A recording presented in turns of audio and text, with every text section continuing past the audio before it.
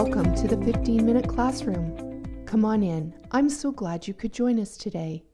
If you're a parent of children between the ages of 4 and 12, this podcast is for you. Here in the classroom, you'll gain access to a variety of valuable resources, tools, strategies, and educational supports that you can use as you seek to build essential skills with your children at home, at school, and in their relationships. Hi, I'm Diane Kay, host of the 15-Minute Classroom and owner of Next Steps, a collaborative coaching business.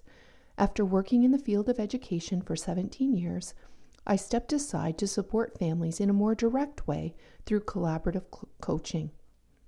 Monday through Friday, the 15-Minute Classroom is here for you as you drive in your car, listen while you jog, or join me as we sit across this online table together. Each episode contains a brief 15-minute chance to apply the foundational strategy the Classroom podcast is based on. So without further ado, let's dive into today's episode number 2. Welcome to episode number 2. I hope you've had the opportunity to listen in on episode 1, where you learn the intentional steps that form the structure of the 15-Minute Classroom. If you missed this episode, I'd encourage you to go back and listen. And in the meantime, let me briefly explain. The 15-Minute Classroom strategy can be applied at any point throughout your day. It involves 5 steps. Step 1 is stop. Stop what you're doing and determine what is the most important in this moment. Step 2 is set. Set a timer for 15 minutes. This provides a clear beginning and end point. Step 3 is stick. Determine to stick to your plan and don't let someone's disappointment or even a text deter you. Step 4 is stay. Stay on task for 15 minutes to determine to focus completely on what you're doing. And step 5 is celebrate and start again. When the time is up, celebrate the step you took to complete your plan or move towards a goal, and then determine if it's time to start again. In today's episode, we'll use the 15-Minute Classroom strategy to intentionally build skills that your children can use when they face conflicts at home and at school. First, we'll consider what conflicts are, and next we'll consider why they happen, and finally, we'll create a plan that you can incorporate into your day when a conflict arises. So, without further ado, let's dive into today's episode. Conflict is a part of children's lives, and learning how to work through conflicts is an important skill. It's an important life skill. Of course, learning how to resolve conflicts will be related to your child's age, their stage of development, and the skills that he or she has developed or has yet to learn. Conflicts can also arise when there is added stress in the home or perhaps due to sickness, feeling lonely, bored, tired, spending too much time together, or being confined inside. They also may occur when routines or expectations change, especially if they are without warning. Conflicts also arise when there are misunderstandings, differences of opinion, feeling ignored or dismissed, as well as real or perceived injustices or threats. Parents often give examples such as their children fighting over toys, misunderstandings in their relationships, arguing over who goes first or who gets to choose, if someone is not doing their part of a task or job, or wanting what someone else has. Disagreements often take place on the playground, where there could be power imbalances, or when children are engaged in group play and rules become the source of conflict. When conflicts arise, young children especially can feel overwhelmed with emotion. A first response may be cry, yell, or storm away. As children get a little older, they may resort to put-downs, name-calling, pushing, or blame.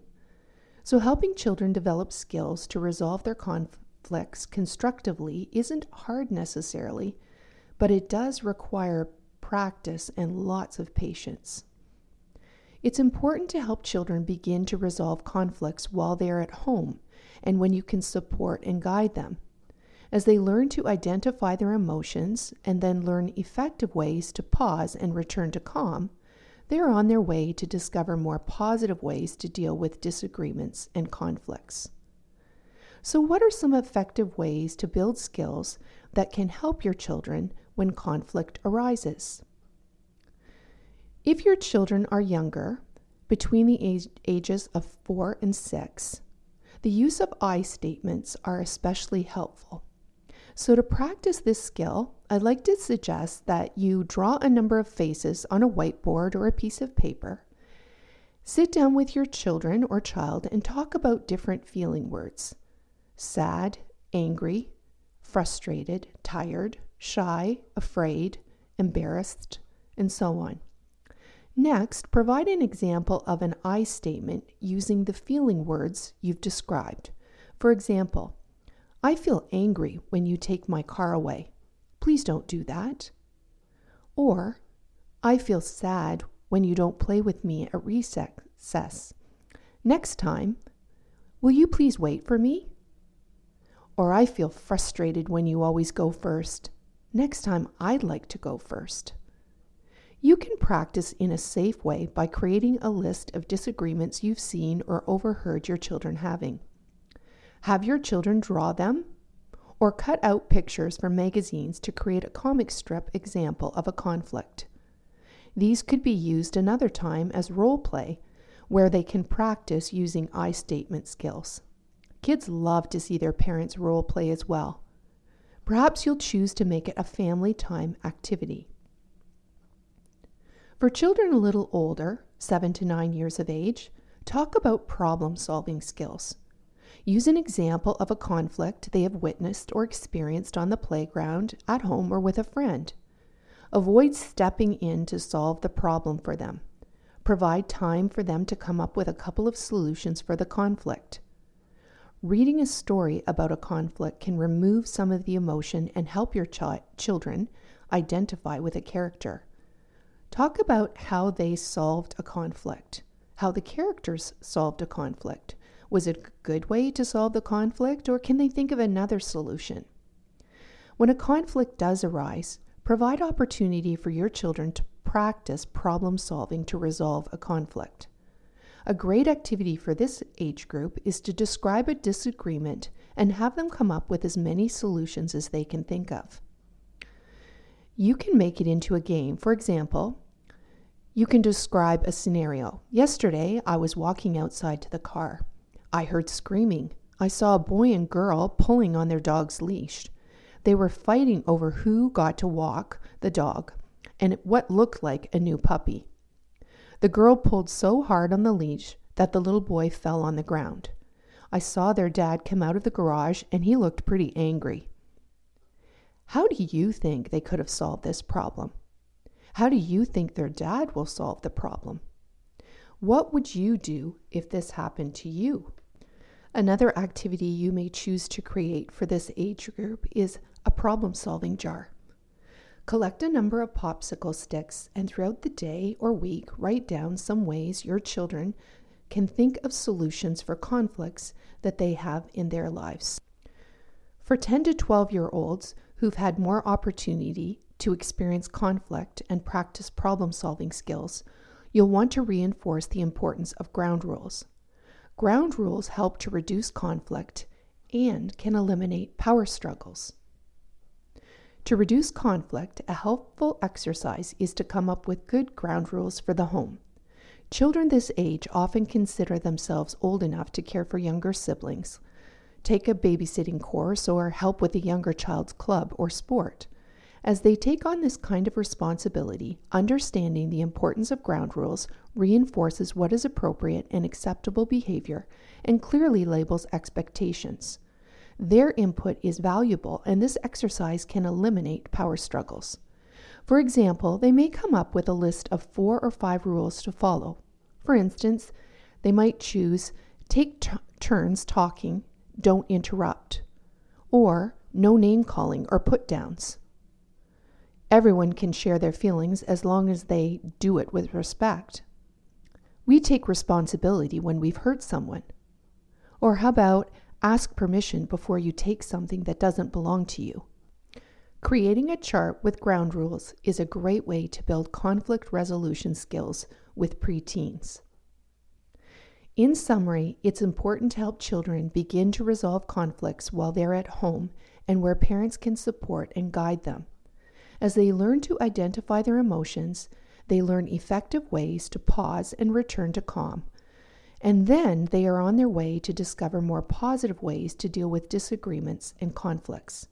And as they learn to problem solve, they'll begin to discover the value of compromise and why ground rules keep everyone safe and secure. Here's where the 15-minute classroom strategy can be applied to teaching your children skills that will come in handy at home, at school, and in their relationships, especially as it relates to conflict resolution as we've talked about today. So let's use the 15-minute strategy to teach your children how to build skills to manage their conflicts. Step 1. Stop and determine what is important right now. You've determined that it's important to help your children build skills to resolve conflicts. Step 2, set. Set the timer for 15 minutes. Choose a relaxed location. You may choose to have a snack and water on hand. Give an example of a conflict or tell a story. Step 3, stick to the plan. There may be a tendency to think this is a waste of time given your children are constantly having conflicts. Resist the urge to give up and stick to the plan, knowing there needs to be intentional time and practice given to develop these skills. Step 4, stay. Stay on task. Give your full attention to each moment. Stay on the topic that you're dealing with and complete this activity to practice conflict building skills. And step 5, celebrate and start again. Celebrate the step that you and your children, or perhaps your family, have taken to move towards the development of these skills, and consider when you will start again, perhaps at another point this day or another. By using the 15-minute classroom strategy to build conflict resolution skills with your children, you will be helping them build skills that will last a lifetime. I'd love to hear how you practice conflict-solving skills in your home. Perhaps the 15-minute strategy is one you'll initiate in your home. You can email me at coachingnextsteps.com with your suggestions for upcoming podcast topics, or you can find me on Instagram at Next Steps, where you'll gain access to a variety of skills. I look forward to meeting you here in the classroom in the upcoming podcast episodes.